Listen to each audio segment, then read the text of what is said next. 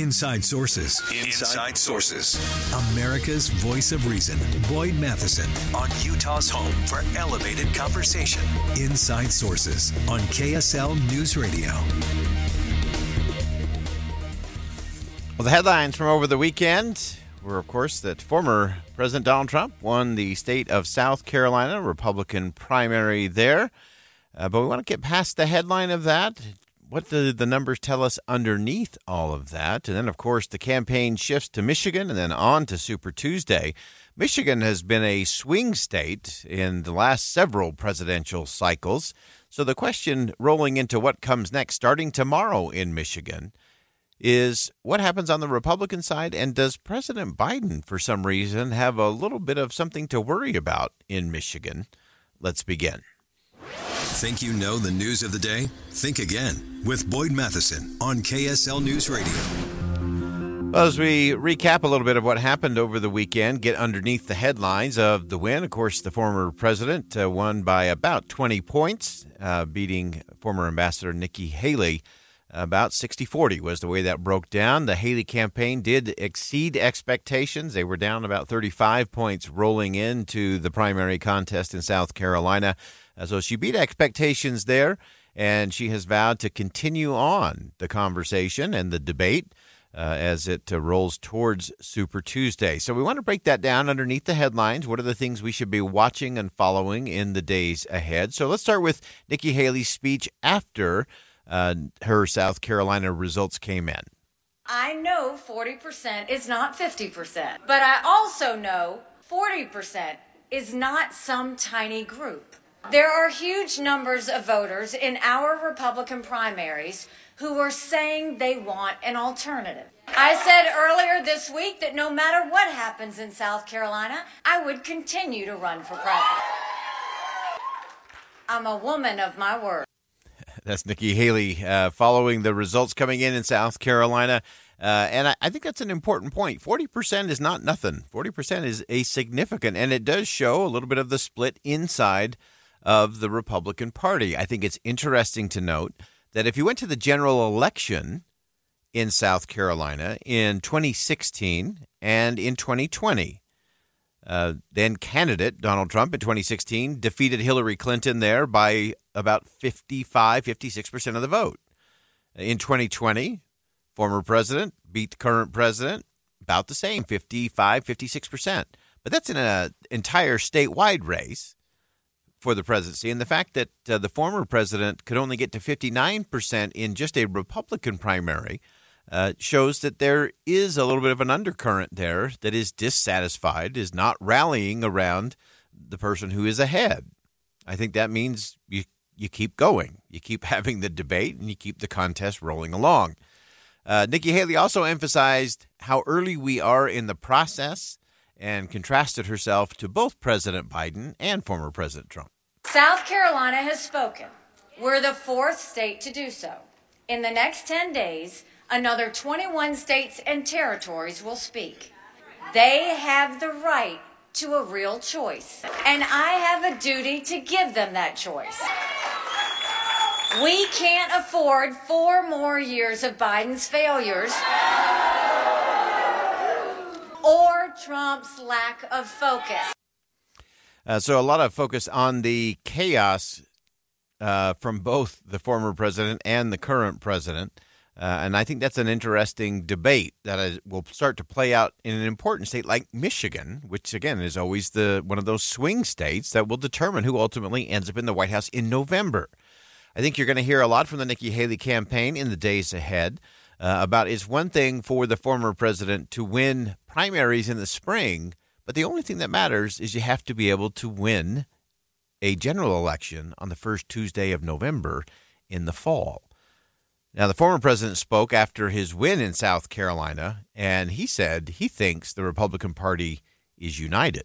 But now there's a spirit that I have never seen. We ran 2 great races, but there's never been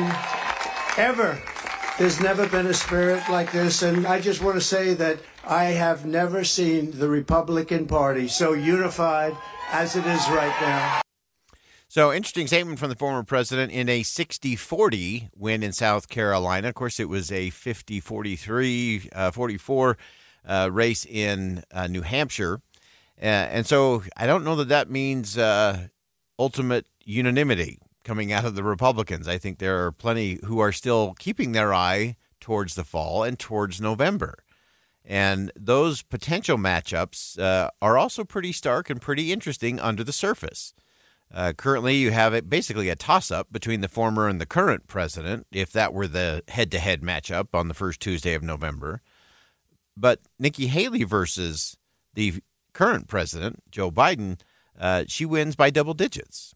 And so that's interesting. Now, whether that would hold up through the course, you have to play the game and play it out. So Nikki Haley sort of has the reverse challenge of not just trying to win in the fall. It's clear she can win in the fall.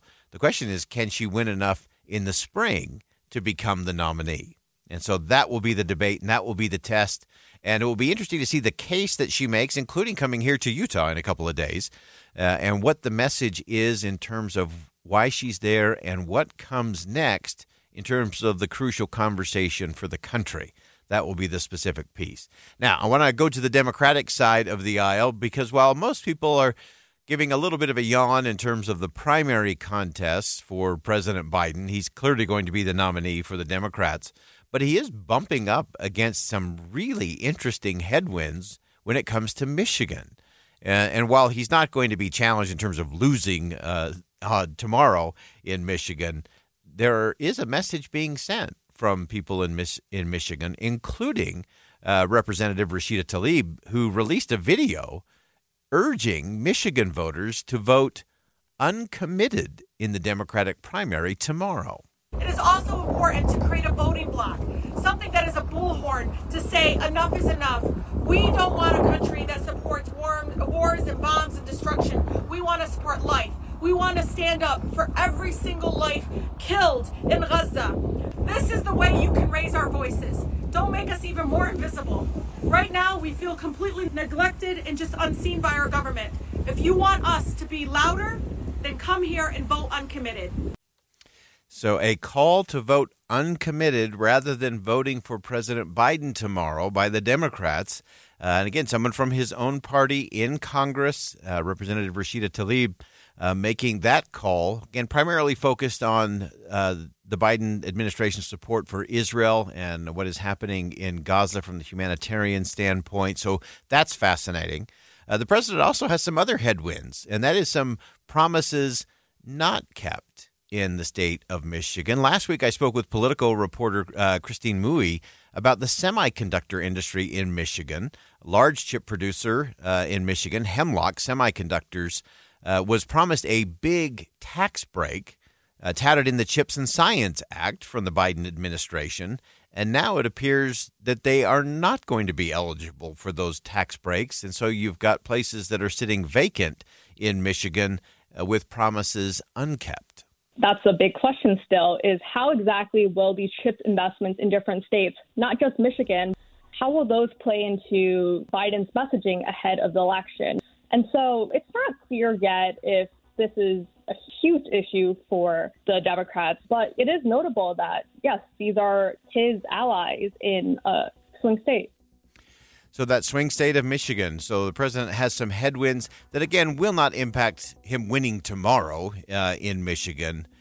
But if those people choose to stay home in November, then that swing state of Michigan swings a different direction. So I think both Republicans and Democrats have a lot to worry about in the state of Michigan. We'll watch how that all plays out. And we'll also continue to watch the crucial conversations, which are coming right here to the state of Utah with candidate Nikki Haley coming here on Wednesday, all part of that crucial conversation. We'll continue that here on Inside Sources coming up next.